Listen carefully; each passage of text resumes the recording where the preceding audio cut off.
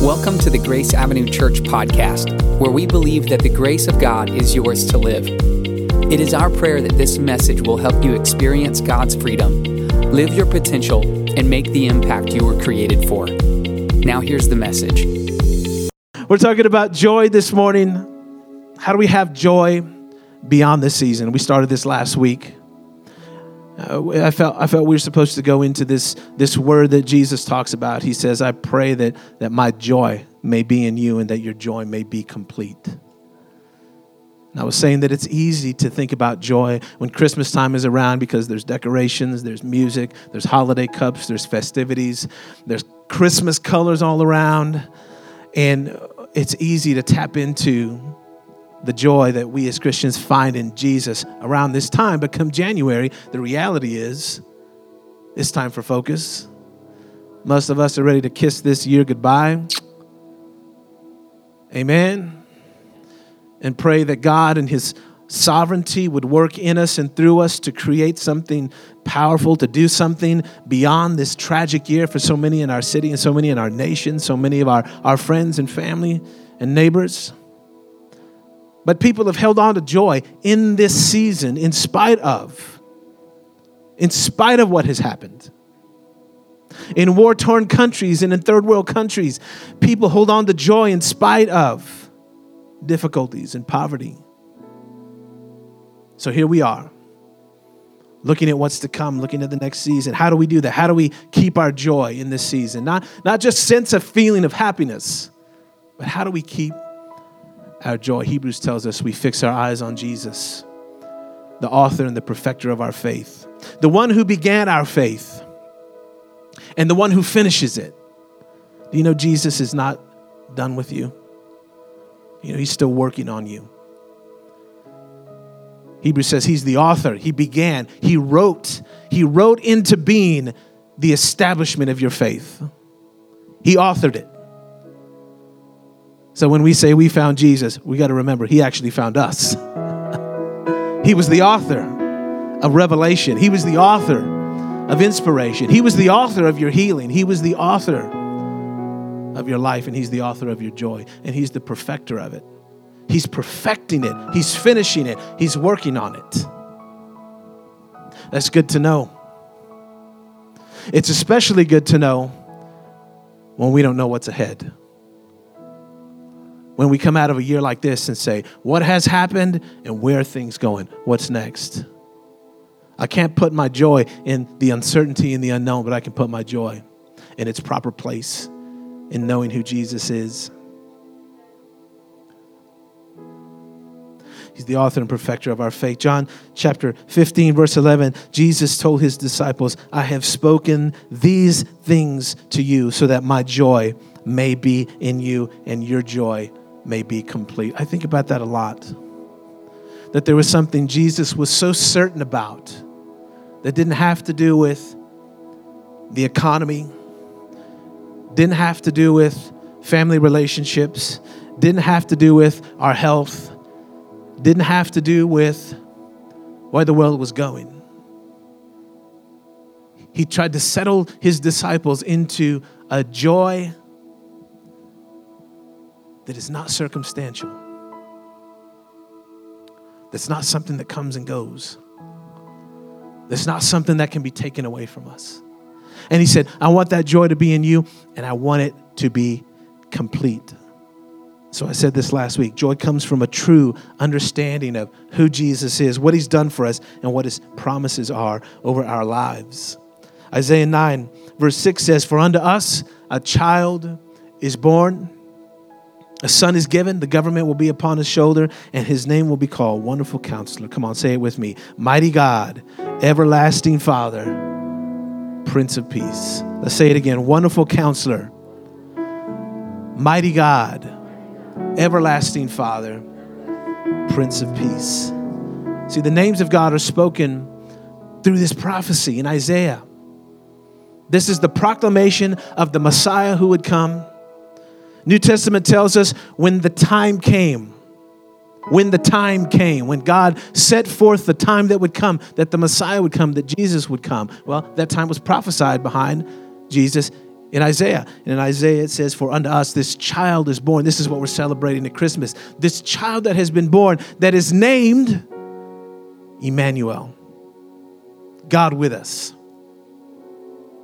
God with us. You ever scared to walk in somewhere and you gotta have your friend there with you? You're like, are you with me? I'm with you. All right, cool. Anybody not like to go somewhere by themselves unless they're friends with them, even as an adult? Like, I'm not walking in there by myself. You coming with me? Okay, let's go. Then you feel confident because somebody's with you. God with us. God with his people. God with us, which means I don't fear when I'm taking steps into the unknown, when I'm taking steps through pain. Though I walk through the valley of the shadow of death, I will fear no evil because you are with me. That's the promise for every Christian. The Messiah came. God is with us. God is with us. His name will be called Wonderful Counselor, Mighty God, Everlasting Father. I want to focus on this phrase here, this name given to God, Everlasting Father, because the names of God spoken through this prophecy of Isaiah, they show us God's nature. They give us glimpses into the nature of God. God reveals himself through the names that he gives himself so that his people can understand his nature and understand his character. It's difficult to relate to somebody you don't know. It's difficult to relate to someone who you don't have a clear understanding of their personality, of their temperament, of how they conduct themselves, of what their expectations are. And God says he's a wonderful counselor to you. He's a mighty God to you. He's an everlasting Father. He mentions that name, Everlasting Father, which literally translates a father who is forever.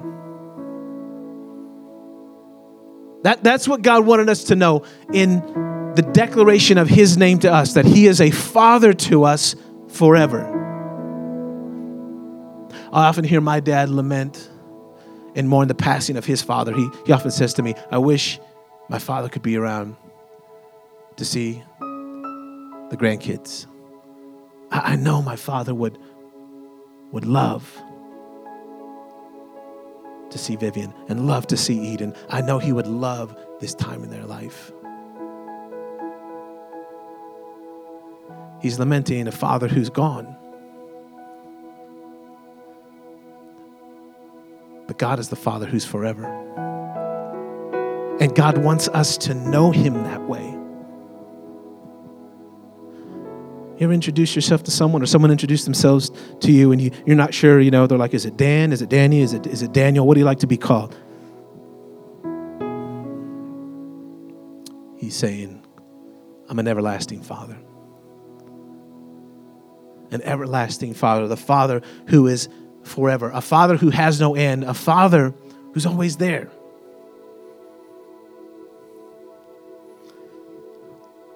And as a Father who's always there, we are the children of that Father, sons and daughters of a living God. When we come into relationship with Jesus, we're now sons and daughters of a living and loving God. Here Isaiah prophesies that he's an everlasting Father, a Father through the ages,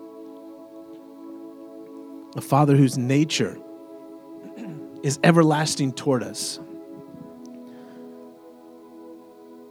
When Mary and Joseph are looking for Jesus and they find him in the temple, what does he say? He says, didn't you know to find me in my Father's house?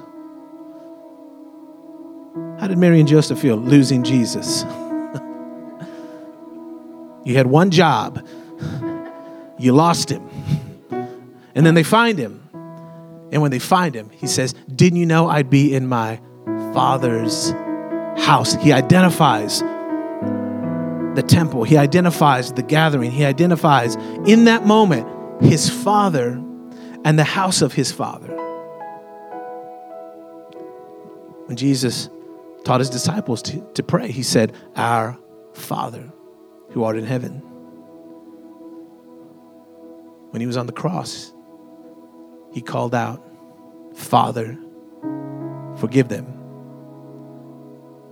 In the garden, when he was tormented before he was crucified, he was saying, Father, if this cup could pass from me, nevertheless, your will be done.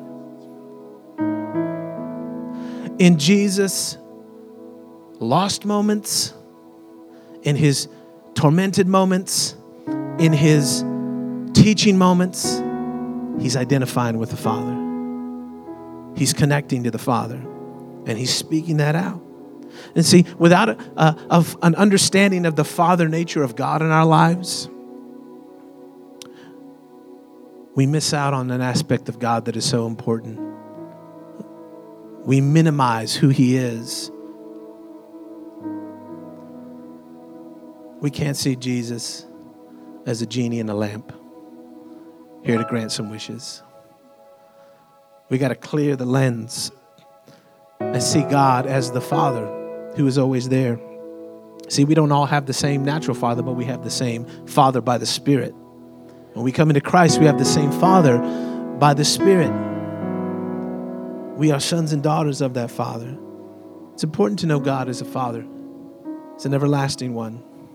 And I've learned that part of unraveling some of the unhealthy, maybe even negative things I see about myself in life, and maybe even some of the challenges or issues that come with a natural father, come from understanding who God says he is as a father. Or else I could be caught up in the imperfections of every father or father figure in my life. I could be caught up in my own imperfections as a father, where I don't get it right, where I mess it up. No, I've got to fix my eyes on Jesus, the author and perfecter of my fatherhood. It says, for the joy set before him. That's what we're talking about today. For the joy set before him, endured the cross, scorning its shame, and now sits down at the right hand of God. Are you with me this morning, church? God is a father who teaches you the way you should go. God is a father who teaches you the way you should go. Right now, are you asking the question, which way do I go? God is a father who teaches you the way you should go. Psalm 32, I'll instruct you and teach you in the way you should go. I will counsel you with my loving eye on you. God is a father who's involved, has input. He instructs us. He teaches us. His loving eye is on us. This morning when all the teams before service started, they went out and they did a rally in the parking lot, and this place was empty except for all the little church kids who were hanging out in the back. And as soon as the fathers ran out, all these church kids started going nuts. As soon as the loving eye was off those kids, and might I name it that they were the pastor's kids of this church. I won't name names, at least first names, but last names of Shannon and Engler were running wild up on this stage. And my loving eye was on them. I said, hang on now. All this stuff costs money up here. The tithes paid for all this. Y'all need to get off the stage. I was instructing them and teaching them in the way they should go. Can I get an amen?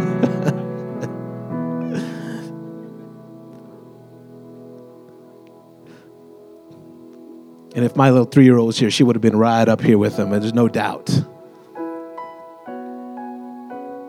You know, that's silly and that's funny. But a loving eye is always instructing and teaching on the way you should go. You shouldn't be up there. That's not where you're supposed to be, right? I'm not sure they liked that I said that, but nevertheless, they could tell by my tone that I would tell their parents if they didn't obey me. Have you ever been at a crossroad where you don't know which way to go? And you don't know what is next, and you don't know how you're going to get through it, or you don't know what you're going to do, or you don't know what the next step is, or you don't know what decision you should make, or you don't know how you're going to get through the season that you're walking through right now. Like, you know you'll make it, but you don't know how you're going to make it. Because we say that to people, I'll be okay. Really, you sure? Yeah, I'll be okay. But then you're really questioning, how am I going to do this? How am I going to do all that and this? I got a lot to deal with. I got to deal with me. I got to cope with me. I got to get me through this. I can get the kids. I can get the dogs. I can get the job taken care of. I can get the boss. I can get the pressures and the challenges. I can do all those external things, but the internal things, the crossroads, I need the everlasting Father for me. I need the Father who is a forever Father to me.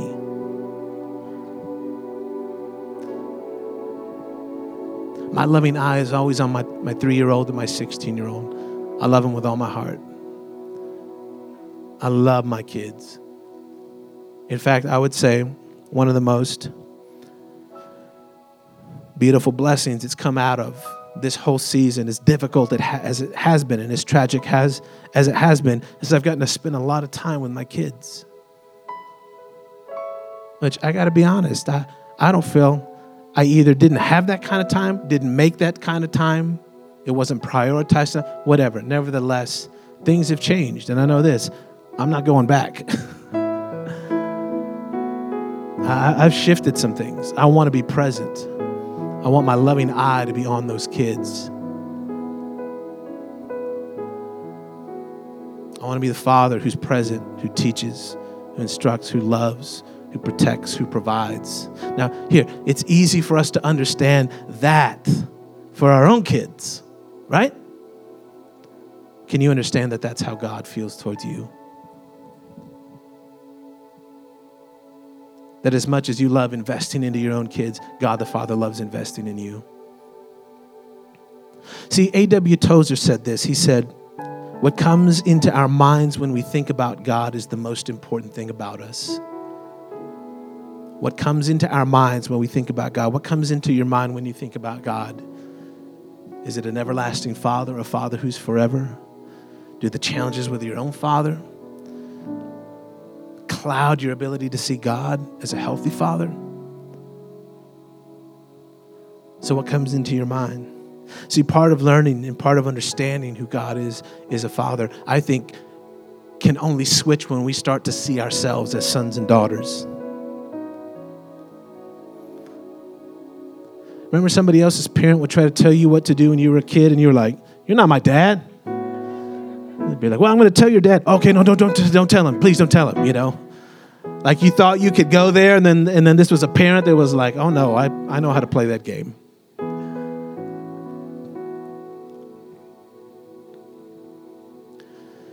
You weren't that son or daughter of that father or mother, but we are the sons and daughter of the Father. And God loves us. Sometimes it's hard to believe and identify as a son or a daughter because for us, there's so much going on in life.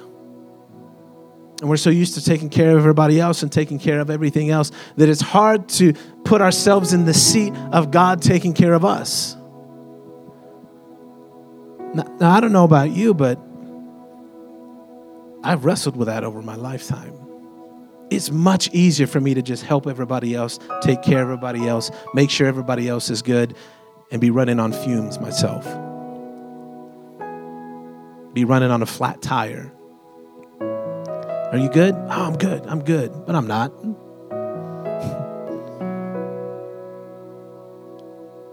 Anybody been there?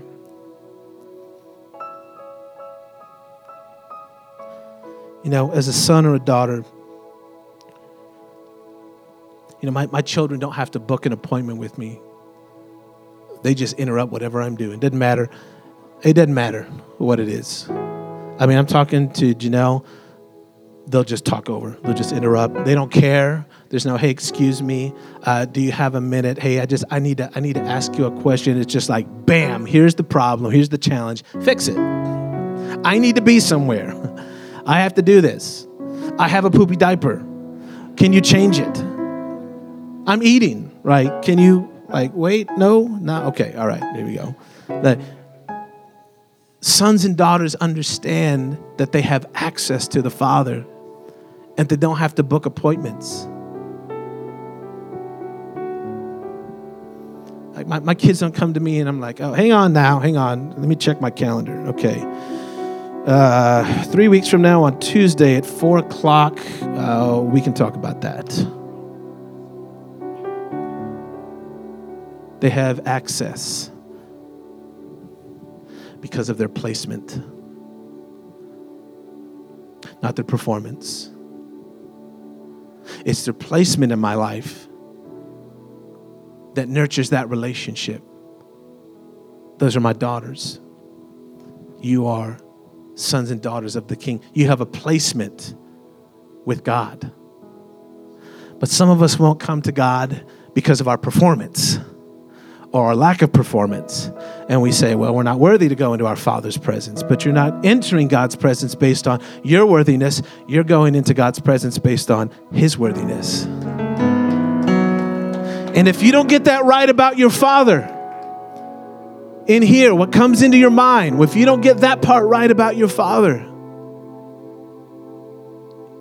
you'll never understand the most loving, accepting side of God. The thief on the cross didn't have time to fix his life and to clean up his life and to put some yards ahead in his life and say, well, thank you, Jesus, for receiving me. Now let me give you about a good 6 months of good behavior. I won't do this. I won't look at that. I won't say that. I won't do those things anymore. I'll love my family. I'll be nicer to people. I'll give. I'll serve. I'll do all these things. He didn't have time. But what he had was a Father who understood his placement. God is a Father who's always loving and patient with our failures. One of the greatest pictures I think I can give you this morning of God the Father is that He's always loving and patient with your failures.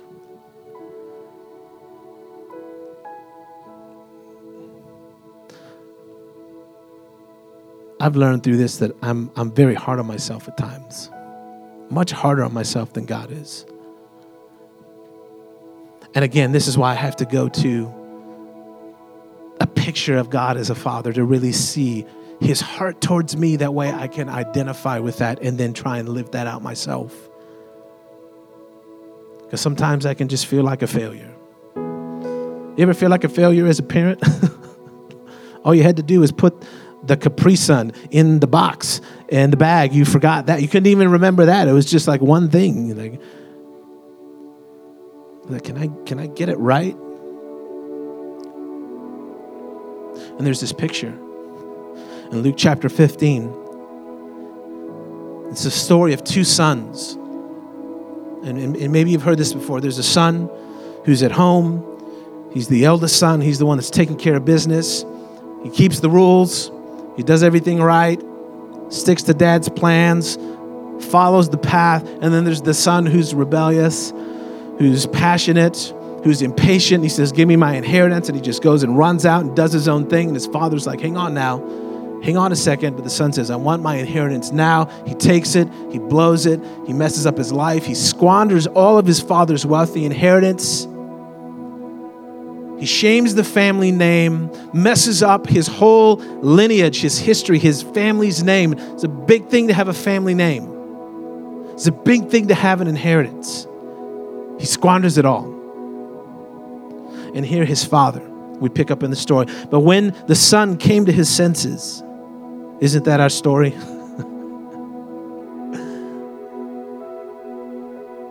When we came to our senses. When he came to his senses, he said, how many of my father's hired men have more than enough bread, but I'm dying here with hunger? I'll get up and I'll go to my father.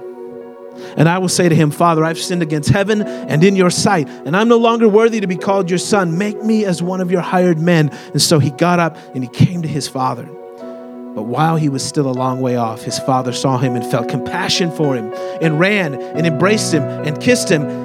And the son said to him, Father, I have sinned against heaven and in your sight. I'm no longer worthy to be called your son. But the father said to those who worked for him, quickly bring out the best robe, put it on him, put the ring on his hand, the sandals on his feet, and bring the fattened calf and kill it, and let us eat and celebrate. For this son of mine was dead, and he's alive again. He was lost, but now he's found.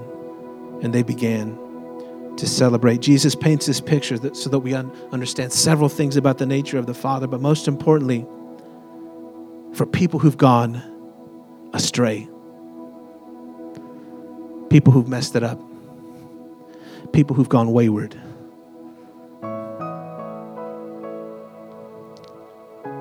People who've, in their mind, gone wayward. People in their attitude who've gone wayward. People who, in their actions, have gone wayward. People in their marriage who've gone wayward. People in their decisions have gone wayward.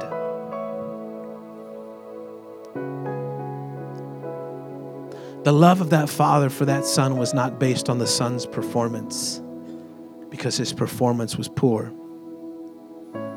The love for that son was not based on the family name naturally. The love for that son was based on that son's placement in the life of the father. Church fam, it's so important that we get this. It's so important that we get this.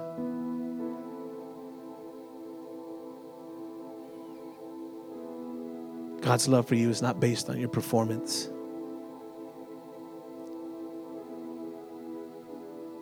Maybe some of you are harder on yourselves than God is on you. Maybe you're staying like that son, disconnected, far from God, distant, saying, I'm not worthy to go back there. How can I? The father throws his arms out, embraces his son, kisses him. That's the love of God towards us. That's why we can have joy in this season. That's why we can celebrate the goodness of God. Lastly, God's a father who wants to produce his nature in us. That good nature of God that's in him, he wants to produce that in you. I took a poll on my Instagram, Insta stories. I started asking people, name one or two qualities that God has developed in you that you want to see developed maybe in your kids or your spiritual kids or just people that you raise up or your children. What are one or two things that you know God has changed, he's developed, he's shaped? It's amazing the answers that God. People said grace and generosity, compassion and self-awareness, forgiveness, strength and patience, selflessness, empathy, perseverance, true love for people, servanthood in every aspect of life, stewardship, faithfulness and honesty, faith and confidence and joy that is founded in him, resting in uncertainty because his faithfulness is greater than any mountain, determination, being so confident in God's promises that nothing can deter you, self-control, submission, empathy, serving, able to release things that I can't control, knowing they are royalty, a son or daughter of the king, their father, gratefulness because there's always something to complain about, but also something to be grateful for, punctuality, faithfulness, servant's heart. Funny, the guy who wrote punctuality was always late, but I still love him. He's one of our leaders, but he's all good now. He used to be late for everything until he got married and his wife sorted him out. Praise God for Kayla over Chris's life in Jesus' name. One of the funny ones that I really loved here, there was one that said, love for people. Let me read this correctly. It said, love, I used to hate people for no reason and they never gave people a chance. Can we say somebody was really honest on my Insta story? I used to hate people for no reason and would never give them a chance. I was actually kind of shocked by that because, I mean, I'm a people person, so I may not like someone, but I don't hate them. But there are people who hate people. There are people just who hate people, and they're not going to give people a chance. And God has so done a work in someone's heart that now love comes from their heart towards people they don't know, where hate came before. That's the work of the Father. And God wants to produce this nature, this list of things. These are just some of the things people said.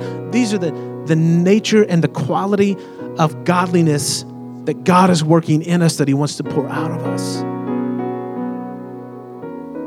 It's easy for us to be tapped into the reality of what God has done in us, but can we understand that God wants that to come from us as well, to pour that out to people? Proverbs 19, I'll close with this verse. Listen to counsel, receive instruction that you may be wise in your latter days. There are many plans in a man's heart. Nevertheless, the Lord's counsel will stand. God's direction is going to stand. God's work is going to stand in your life.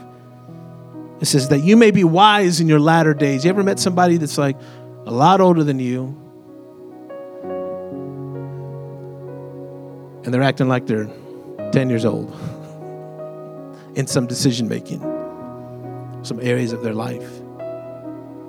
and we recognize that about somebody else. I don't want to be that in my life, despising God's counsel as he speaks as a father to me, where I'm so far down the road that I can't even see it anymore. I can't even see that about myself. But other people can. I want people to see that nature of God the Father. See, humility is being able to allow our anxiousness to rest in God and trust the joy that he's producing in us. To put that anxiousness to rest. That's what I'm asking you to do this morning as we close. To let God the Father stir his life in you.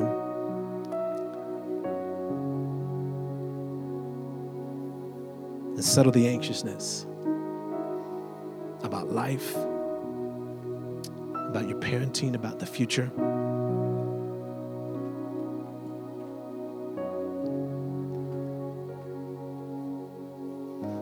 I've heard it said like this: more important than what you leave to your kids is what you leave in your kids. I want to leave in my kids a love and a trust in God that surpasses everything else. That you can get through anything with God. You can pull through anything with God.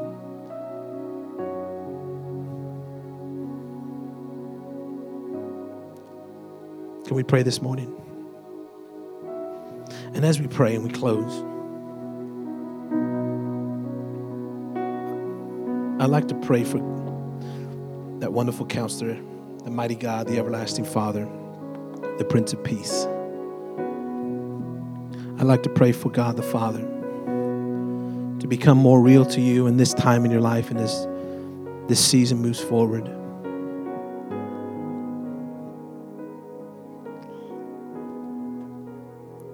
Can I ask you to stand just wherever you are? Just stand up, everyone.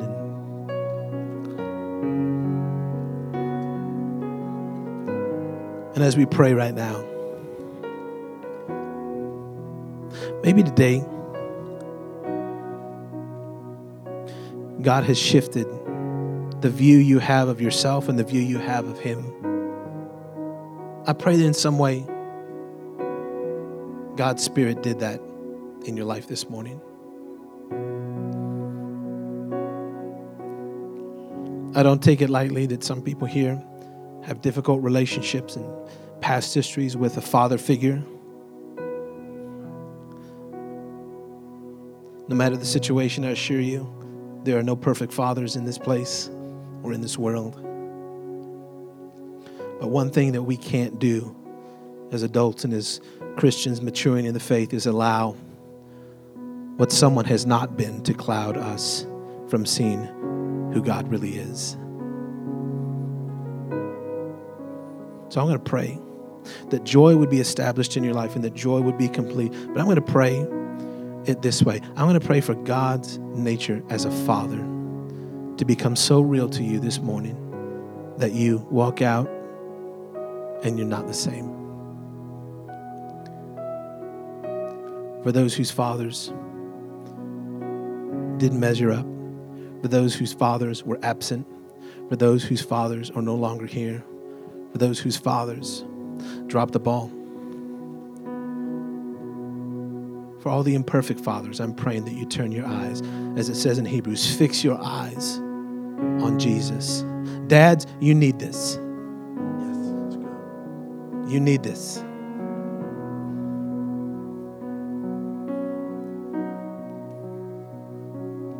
Moms, you need this. Sons and daughters, you need this. Father in heaven, this morning we come to you. We thank you for your work in our lives. We ask that beyond a shadow of a doubt, we would see so clearly the hand of God the Father in our life. Lord, we pray this morning that whatever issues, whatever challenges, whatever difficulties come with this life and this natural relationship maybe that we've had with our Father, God, that we would see you as the Father who is forever, the perfect Father, the Father through the ages, the the Father who's always present, the Father who's always there, the Father who instructs and teaches, who guides, whose loving eye is on us, the Father who produces his nature in us, the Father who's loving and patient with our failures. God, for those of us who have not been patient with ourselves, Lord, reset our heart and reset our eyes to be fixed on you this morning.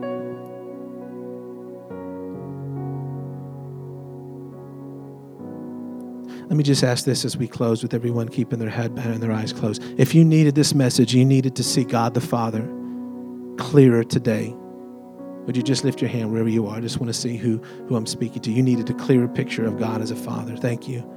Thank you. Lots of hands going up. God needed to reset some things this morning. If some of you need to come into forgiveness for some things with a natural father, if that's you, would you just lift your hand this morning? A lot of us. Lord, I thank you that you are the worker in our lives, the establisher. Lord Jesus, let your Spirit this morning rest on every individual. Let healing come where healing needs to take place. Let forgiveness come where forgiveness needs to take place, where people feel they don't have the strength to forgive. Lord God, would you empower them right now to see beyond the pain and release themselves from guilt, release themselves from trying to fix things, release themselves from wishing things were different. God, would you settle people this morning into the loving arms of the everlasting Father, in Jesus' mighty name. And everyone said, amen, amen, amen. If you would like the most up-to-date information about Grace Avenue Church, or you are looking for a way to support this ministry, please visit us online at graceavenuechurch.com. Thanks for listening.